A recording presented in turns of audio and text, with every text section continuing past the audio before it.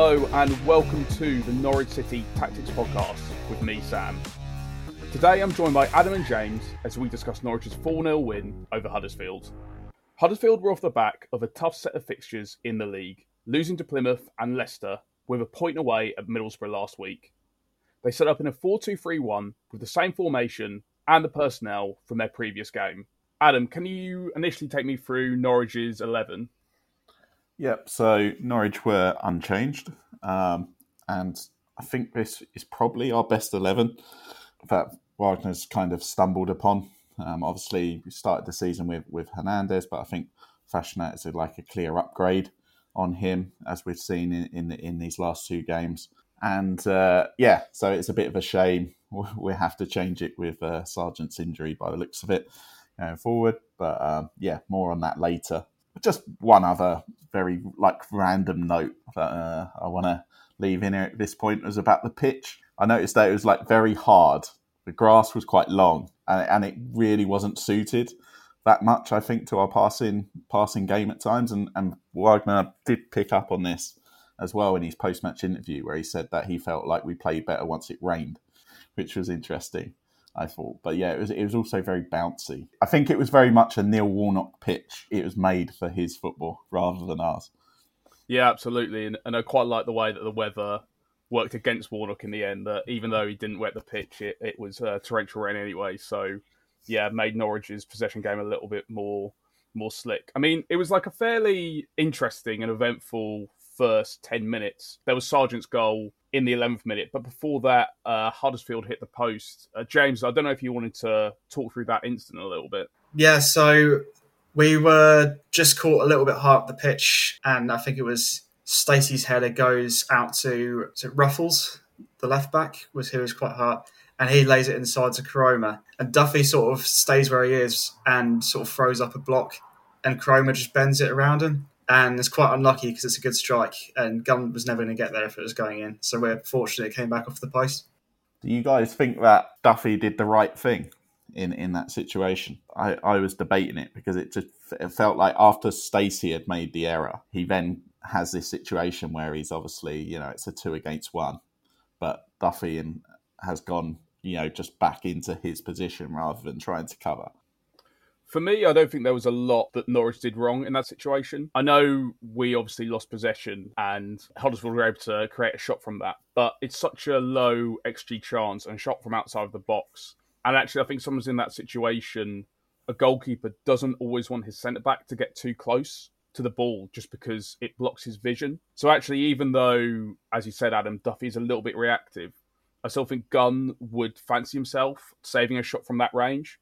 But obviously the technique is really good and the bend on the ball is really nice. So he is beaten. If it had gone in, there wouldn't be a lot that the Norwich defence and Gunn could have done about it. It does bring up an interesting point about defenders blocking shots.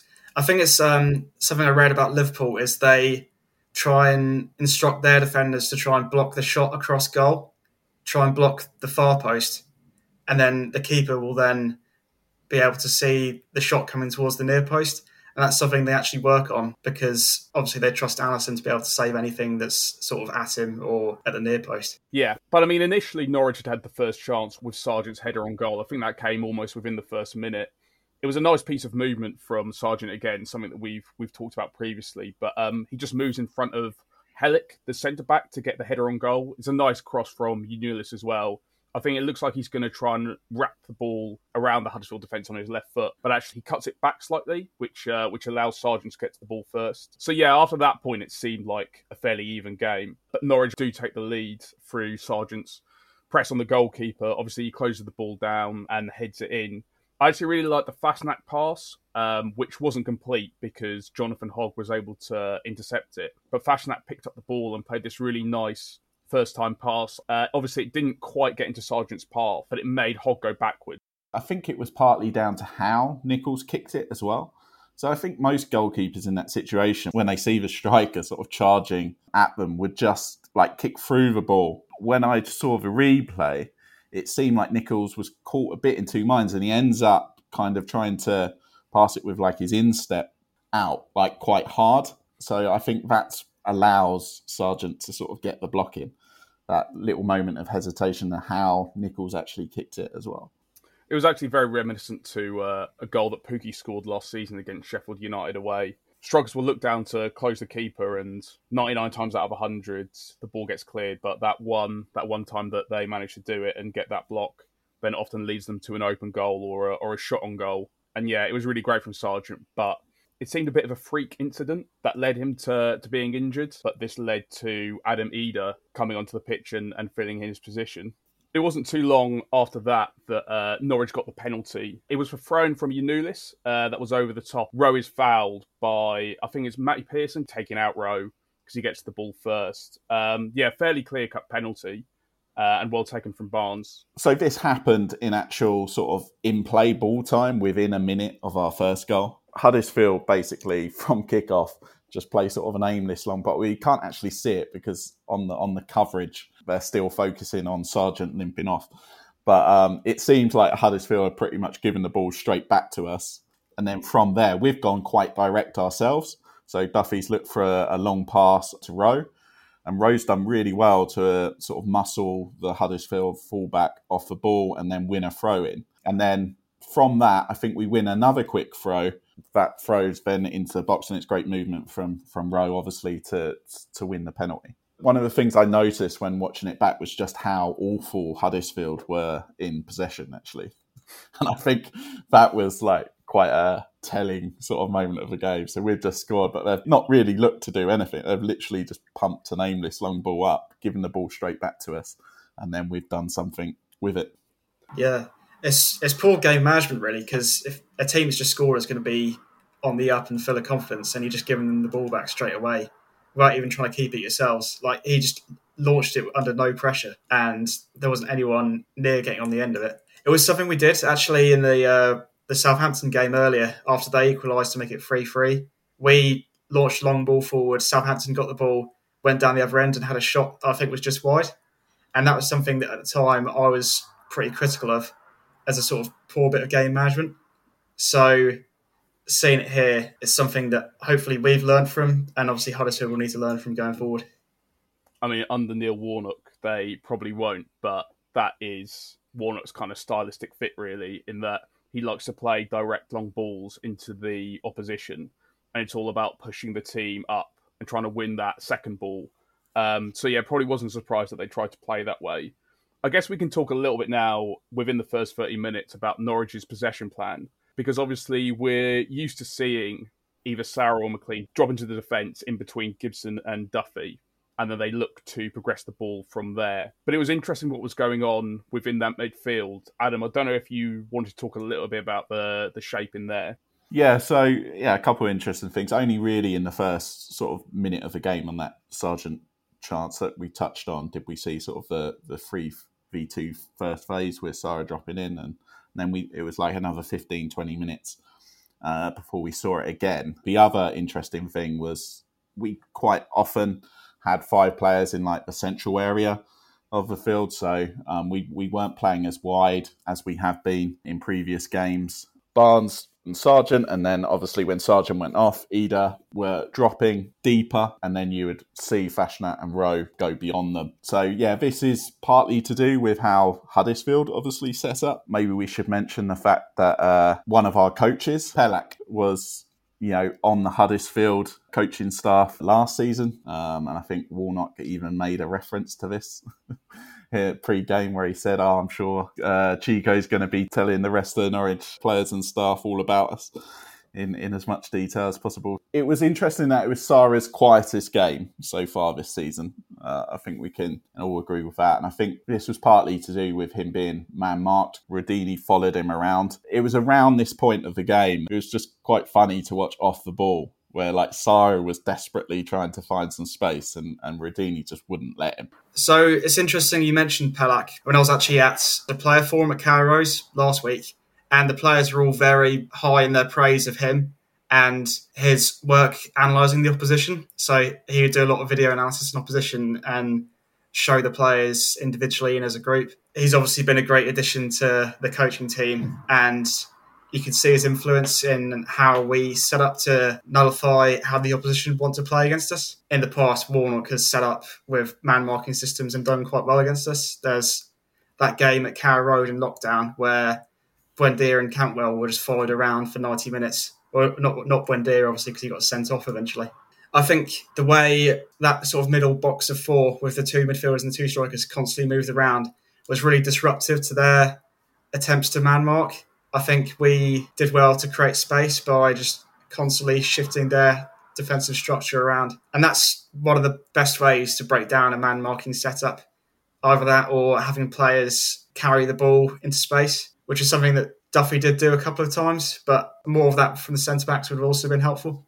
Yeah, I think that's a really good point about how Norwich did really well to get around that man-marking system, because it was pretty clear that even Sargent and Barnes, and obviously when Ida came on, that they were being followed even into midfield by Hellick and Pearson, the two centre-backs.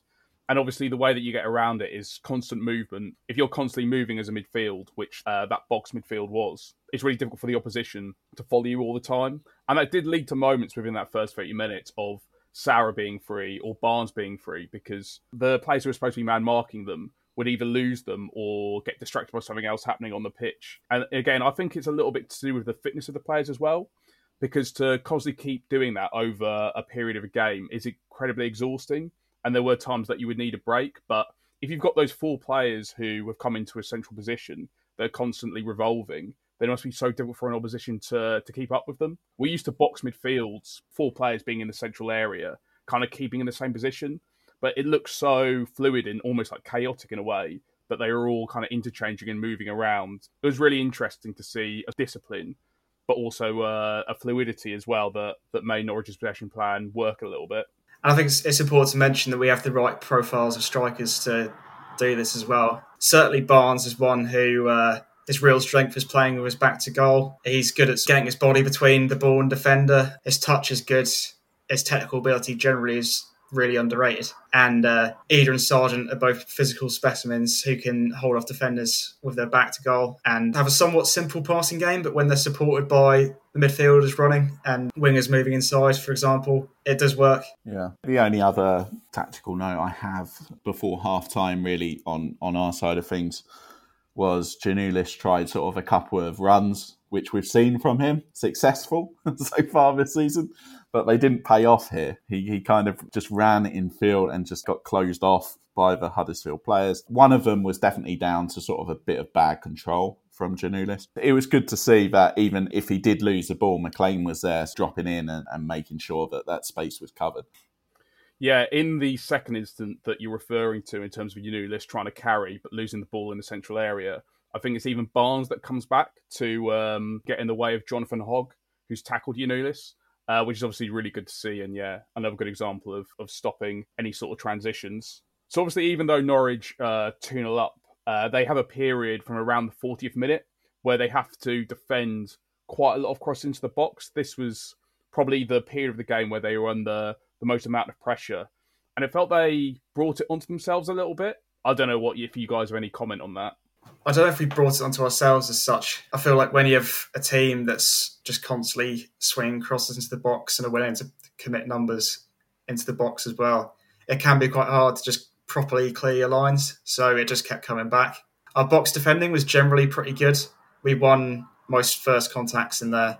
There was that one chance where Ruffles had a header which Gunn managed to scramble across his line and save, but it didn't really have the necessary power to actually beat him or even trouble him that much. On that Gunn save, yeah, I do think, even though it looks quite good because it's almost like a one-handed palm, I think as you kind of referenced, James, that he probably was expected to make that save just because the header's from roughly 14 yards out and not directly in the corner. So he does well to keep it out, but I think if he basically doesn't get to the ball and it goes in, then maybe he's kind of slightly disappointed. But a good example of Gunn's technical ability in terms of his quick feet, because I think he only takes like one or two strides to get across goal. There were a couple of periods during this spell where Huddersfield, I think they put about 5 crosses into the box in 4 minutes. And Duffy and Gibson do really well in terms of their penalty box defending at this point. The right side of Norwich's defence is so aerially dominant because you've obviously got Jack Stacey, who makes one really good header in this period, and he makes another one, I think, in the second half, But it just shows you that if a cross goes into Norwich's box and it goes over to that side, then I think most of the time Norwich are going to be able to win it. The slight worry I have is on the other side, because we obviously know that Yanulis defending crosses perhaps isn't his greatest strength, and Gibson as well, probably not as aerially dominant as Duffy. I don't think he wins as many aerial duels. So that's kind of a little bit of a concern, but luckily most of Huddersfield's crosses went that side. I was just going to say, I thought Gibson had a really solid game from a defensive point of view. I think he's been rightfully criticised when he makes those sort of technical errors that he sometimes does. So I think it's only fair that when he has a game where he doesn't really put a foot wrong, I think we have to give him some praise for that. Yeah, Gibson, potential man of match for me, actually, had a quietly very, very decent game. And that's great to see. I mean, he has been a player where it's been said, before he needs a run of games before you start to see the best of him. And certainly it does feel like he's a player that's improved game on game so far this season. Maybe this is like a good point to just bring in, the fact that we did defend our box so well. And we did talk briefly about sort of blocking shots earlier in the pod. But yeah, we're actually equal with Plymouth. I saw for most block shots so far this season. And yeah, Ben Gibson is right up there in the division in terms of putting his body on the line and blocking those shots. So yeah, it's interesting how many sort of players we've got really that are doing that this season. Fashnat's done it a few times, McLean, Sargent even getting back and doing it as well. I think when the fans are saying like, this feels like a new team, you can see the passion the players have got again for the club, and that they're all working hard. Things like blocking shots is such like a visually pleasing thing to see for most supporters. Again, that they're thinking, the players are really putting everything into this. Yeah, that is kind of backed up with the stats as well. Yeah, in this match day, Norwich had the highest amount of clearances out of all the fixtures, and also the third most amount of aerial duels won, which I think kind of backs up what you're saying, Adam. So yeah, it obviously didn't take long in the second half for Norwich to extend their lead through Rowe's fifth goal in 5 games. James, do you want to talk about that a little bit? So it's similar to last week, a lovely sort of back heel flick from Fasnacht, sets away Ida, who has a nice first touch to sort of take it on the run without losing any speed, and accelerates down the line. We also spoke about last week about Rowe's movement in the box and how he's been getting into good goal-scoring positions with great timing. And he gets to that front post and there's no one in front of him. So it's actually quite an easy ball for Adamidi to play. He waits it nicely and Rowe only has to just prod it in with his left foot. Yeah, what I really liked about this goal was not just Ida's running with the ball, which I think is something he's quite good at when he's full of confidence, but the fact that he lifts his head up and actually sees. It's not just like a hopeful driven ball into the box, which I think a lot of players would play anyway in that position. He's actually lifted his head and picked Rowe out, who he can see sort of on rushing onto the ball. So yeah, that was fantastic to see. And as many others have commented, and he's one of the most obvious players I've ever seen for this, but Adamida really needs something like that to happen for him to see the best of him. He is such a confidence player. And the difference once he had that, he suddenly became a lot more involved in the game thereafter. Yeah, you mentioned there about getting his head up and carrying the ball, Adam, but I also wanted to bring up his first touch as well. Because he's on the run, it's actually quite difficult to take that ball under.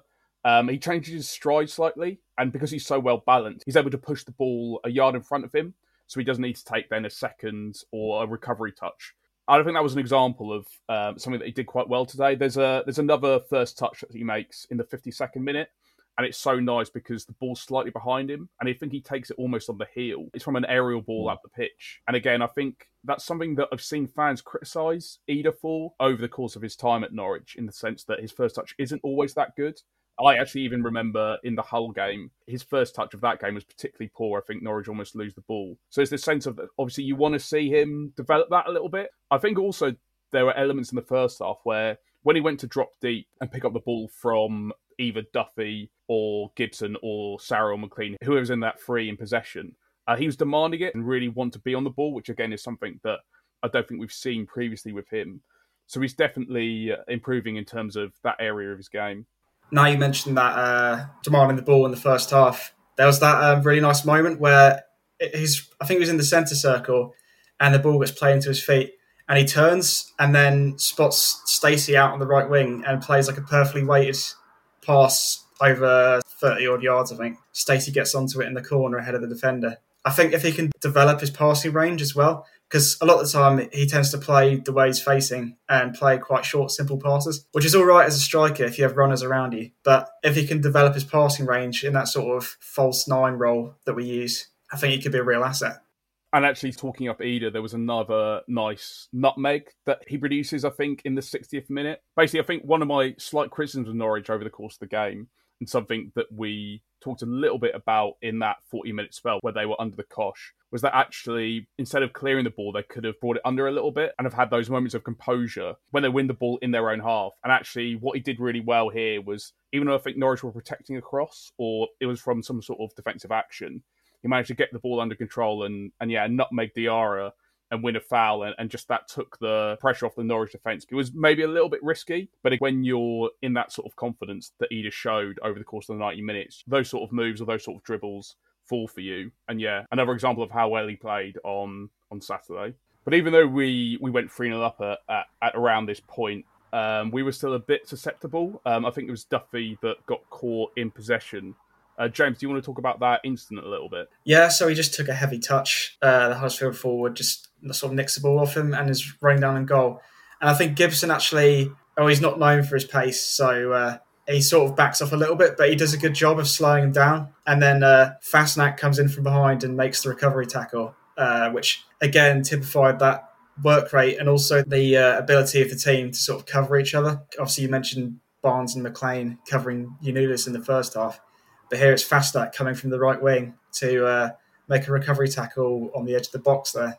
And he had a really good game in general, actually. I think it was clear on the rewatch that he's a really intelligent footballer. He also has the technical ability to play in those central areas, which is something that not all wingers can do, because a lot of them are just used to seeing the pitch from a certain angle out on the touchline. But he's clearly someone who fits the system in that he can play out wide and can cross and link up with a fullback, but he can also come inside and play in that sort of midfield area. Yeah, he has more flair, I think, than I was expecting as well. I can almost see him being a South American in some ways, the way he little tricks and flicks here and there. A much more expressive player than I sort of led to believe when you read like the scouting reports on him, for example, before he joined. So that was great to see. I'm not sure we even mentioned his flick into Eder for that third goal as well. I mean, and that's the second time he's done that in consecutive matches, 2 hockey assists in a row. And actually, the thing that I liked was in the 63rd minute, Adam Eder then does a Fasnacht flick to Fasnacht, which is quite nice. I feel like obviously that means that Fasnacht's having an influence on the team and they're kind of trading flicks to one another. Yeah. I do like Fasnacht. He's not really built like a winger. He's sort of tall and not particularly explosive. And you think, is he going to be able to affect games in the Championship as a winger? His intelligence in possession and his sort of reading of space has really shown off so far. He's clearly someone that Wagner knows would fit the role that he wanted, and it's looking like he'll be an important player for us this season. So Norwich are fairly comfortable at this point. Again, maybe there were slight issues I had with them playing out and going long. I think there was a bit of a theme with Gunn, and this happened in the first half, in that he didn't always look for a clear and open pass into midfield. He would often hit a direct long ball up to Fasnacht or Rowe. Because they would lose the aerial duel, that would mean that Huddersfield would win back possession. This happened in the 65th minute, where there was a clear short pass to Sarah. And after that, Huddersfield won the ball back and it led to a cross into the box. And after it went out of play, after that was cleared from Norwich, Ben Gibson gave Gunn like a real bollocking, because I think Gibson could see the pass, but Gunn didn't. I'm not sure why that Gunn was so eager to go long. I don't know if that had been a direction that had been given to him from the coaching staff. But I think he just lacked a little bit of composure there. And hopefully something that we don't see become a bit more of a problem going into future games. There was also a really nice moment where there was a counter-attack from a corner. And I don't know if, James, if you want to talk about that a little bit. Yeah, I think it might have been the corner where Sarah was trying to play like a low pass to Fastnacht on the edge of the area. The pass was slightly underhit and Fastnacht didn't quite arrive in time. And it looked like they were going to break with multiple players. And a long ball was played over to the far side with a Huddersfield player running onto it. And Rowe makes the recovery run and takes a really nice touch out of the air to bring it down and then play a forward pass under pressure, which I think sort of typifies his confidence in his own ability. He knew that he could do that and knew that there wasn't really a risk of him giving the ball away there. I think more often than not, when you see a player disrupt a counter attack like that, like Rowe did, you often see them just try and get anything on the ball just to get it away because they know that if they can clear it back up the pitch, then obviously that stops the counter completely. But yeah, for Rowe to take that control and then regain the ball for Norwich just shows you again like how composed he was and how well he's playing at the moment. The fact that he has the technical ability to do that, and also it mirrors as well a little bit what Fashnacht did, what we were talking about previously in terms of a wide player getting back to stop Huddersfield creating any sort of attack.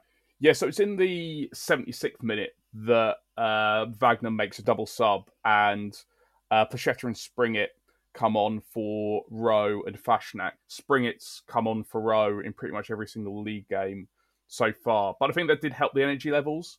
I think they were sagging a little bit, and obviously due to the amount of running that Norwich have done over the game, that made a lot of sense. It was another good save from Gunn during this period. I think straight after that, there was a little bit of hesitation. I think from Nulis and Gibson on the left side. I think it was Huddersfield's largest XG chance. It was around like a 0.2. But I think it was also perhaps a sign that Nulis was getting quite fatigued. We obviously saw him slightly out of position in the Southampton game, which led to them getting a penalty. So yeah, there was a bit of fragility there, but obviously with Norwich being 3-0 up at this point, that's not a huge issue. Moving into the 80th minute, that's the fourth goal, which I deservedly get. Adam, do you want to discuss that and assess what the move was like building up to it? Yeah, so Placheta's been given a chance off the bench, which is interesting to see because I think before the start of the season, I think a lot of people might have been surprised to see him get significant minutes this season. Obviously, he played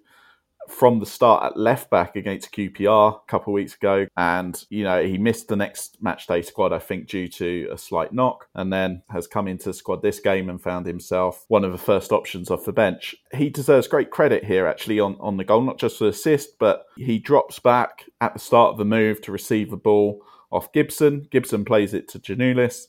Giannoulis then tries to play it into McLean. McLean's beaten to it by a Huddersfield player, but Placheta's really sharp, manages to get the ball, and then, just ghosts past the Huddersfield fullback and then has a lot of space to run into, which obviously is favourable for Placheta, given his attributes. He plays a perfect ball, really, in for Ida to finish. So, yeah, not just the assist. I thought Placheta sort of deserves credit for sort of the whole move, really.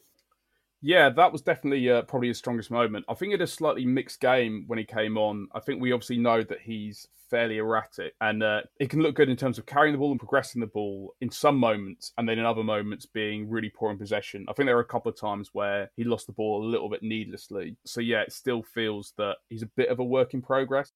For me, his touch is generally, I've never thought it's been good enough for this level of football. I remember even when he signed, and I watched videos of him, and I was like, "Why have we signed this guy for a Farker team in the Championship?" I remember being really surprised, but yeah, I'm prepared to give him a chance to see what Wagner can do with him this season. Yeah, when you look at his skill set, I think the fact he was signed for a Fark team was quite bizarre because he's not someone who could play in the central area of the pitch at all. He's quite limited at the angles he can play at. He can only really play on the left wing because he's got a decent left foot and he's good driving to space with his absolutely insane athleticism. So you can sort of see Wagner's thinking in trying him at left back, at least from a point of view of him hitting the space on that overlap, because he can actually whip in a decent ball with that left foot and he can obviously get up and down the pitch. I think at the moment there's too much lacking that you'd be thinking about starting him in a championship game. But in certain situations, I think his limited skill set can be put to use. As you sort of referenced, I think this was a good time to bring him on because obviously Huddersfield are tiring. He's got so much pace, he can stretch the play. So it does make sense as a substitution to make. But then we we saw a little bit later after the goal, Nunes comes off and Placheta then drops into left back. And I think there's an incident in the 91st minute where he's attracted to the ball rather than staying in position, and Huddersfield get down the right side. So I don't know how much longer the Placheta at left back experiment is going to keep going, or what I think might happen is that with Borja Sanz coming back in the next few weeks or month or so, I don't know whether this means he gets less game time. Yeah, I thought it was interesting that Wagner after the game was talking about sort of potential options to replace Sargent from within the squad, and he actually referenced Placheta as one of the players who he'd consider putting in as a striker. And I was a bit confused because the way our strikers play is like the complete antithesis of what he's good at. Our strikers drop in, play their back to goal, have to play at lots of different angles, and he is only really suited to playing out wide on the left with the game in front of him. There are other players in the squad who could maybe fill in that central role. If you're looking at maybe Rowe and Fastnack, who do look good when they move into central areas anyway. So maybe Placheta could still see game time if we go down that avenue. But yeah, he's certainly someone who should only be used in sort of limited situations. Talking of sort of interesting options up front in Sargent's absence, I think at this point, we're recording this on Monday morning, it seems like Sargent's probably going to be out for months rather than weeks. And yeah, it was interesting that Nunes came on for Ida. So Ida actually went off after coming on, probably due to fitness issues. And yeah, I was surprised to see Nunes take up basically a centre forward role. He was even going beyond Barnes at times. So yeah, I think that's just interesting to note, given Sargent's injury, but also the fact that we brought Adam Forshaw on a free in the 24 hours leading up to this game. So you're starting to feel like Nunes' options in midfield are shortening. I would say that he's obviously sort of the direct replacement for Sarah rather than McLean, and Forshaw's coming in to be a direct replacement for McLean. But at the same time, it seems like he's more of a first option to play sort of, either as a 10 really, rather than an 8 or a 6, it seems, which I quite like, to be honest. So it'd be interesting if he gets a few more chances in those more forward roles. So overall, was there anything tactically interesting or anything else that you want to mention in terms of this win for Norwich? So I thought that in terms of in possession, we weren't maybe as effective as in the home games that we've dominated recently, at least in the first half. I thought there were some interesting things we did with the strikers dropping deep that did give us an advantage, and we were clearly the better team and clearly in control for most of the game, barring those moments where we had to defend our own box. There are still some sloppy bits we have to cut out, particularly in the second half, with those like distribution moments from Gunn and a couple of errors which led to counter-attacks. But generally, we quite clearly deserved to win and win comfortably, as we did. In terms of standout players, I want to mention Ben Gibson. I thought, watching the game back, I thought that he didn't really put a foot wrong. I don't remember having to note down any sort of big errors from him at all. Again, Barnes was really good in that role, dropping deep. His work rate was exceptional, and he played the full 90 as well. So he's clearly in really good shape. I think he's going to be a big player, an even bigger player going forward with the loss of Josh Sargent. I think it's important to mention actually Gibson's progressive passing. This was a feature in the 2020-21 season. I think he was actually one of the best passing centre-backs in the league. And this was like a real return to that identity. There were a couple of really nice passes that broke the forward line and was able to create or start moves for Norwich. So even though he's defensively very solid, I think with the ball he was extremely accurate and extremely smart with what he did with it. Yeah, it's all about the options, because when we have those strikers dropping deep and the wingers moving centrally, he has so many potential forward passes. And then you compare that to last year where his numbers took a bit of a hit in terms of his progressive passing. And he maybe didn't have like very good options trying to pass. It's clear that the system allows him to show his quality on the ball. He's a really good passer from a technical point of view. Yeah, I agree with James there. I think I mentioned earlier in the pod, Gibson, probably my man of the match overall. Just had a very good game. Jonathan Rowe as well, I think, deserves a special mention. Not of course, the fact that he's got 5 in 5. But, just a lot of his play in this game was just very good. He would have been more talked about if he wasn't basically hacked out of the game by Huddersfield, because a lot of the more promising moments that he looked like he was about to create something or do something, he was tactically taken out of it. I think he's even joked, hasn't he, post-game on social media about the fact that he received so many fouls from Huddersfield players in this one. Another interesting note for me was that I think we were 3-0 up before Huddersfield had a corner in this game. And against Warnock's sides, obviously, you want to limit the amount of set pieces you give away. And Norwich did this really well in general. We didn't give them many free kicks and, all corners throughout, which helped in keeping a clean sheet, our first of the season.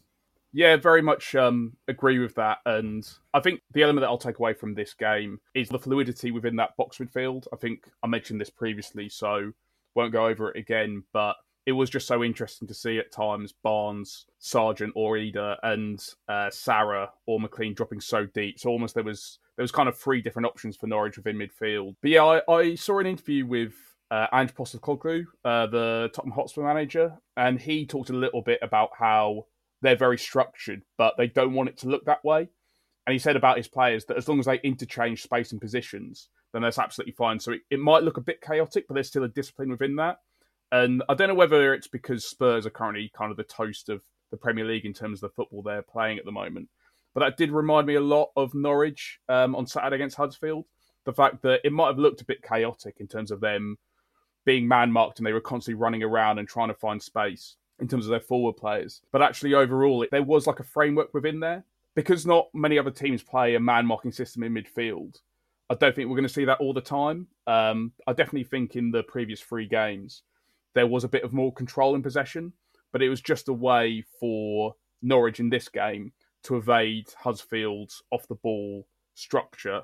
And in a way, I think they won that tactical battle. But yeah, another really, really strong performance. And slightly different to what we've seen previously, but still very, very dominant. Shows our adaptability again, which hopefully will continue now that we've got to cope without Sargent. Great stuff. Is there anything else you guys want to add? Unless we want to mention just sort of 4 games in, Norwich, highest XG in the Championship, best XG in terms of goal difference as well. And I think our sort of XG goals against is quite low in the table and not as good. But if you take the Southampton game out of the equation, it's looking pretty good. So until everybody's played a team as strong as Southampton, then that'd be a much fairer reflection on that as well. But yeah, overall, I think it's been a very good start to the season, and it's good to see that it's not a fluke either. We look at numbers such as XG and other statistics as well to try and show basically, can we maintain this over a longer period of time, or is it completely outperforming our stats? But yeah, at the moment, the stats are backing up what we're seeing with our own eyes. So yeah, that's great. Great. So Adam, James, thanks very much. And thank you for listening to the Norwich City Tactics Podcast. Finally, please subscribe on whichever platform you're using to listen to us on.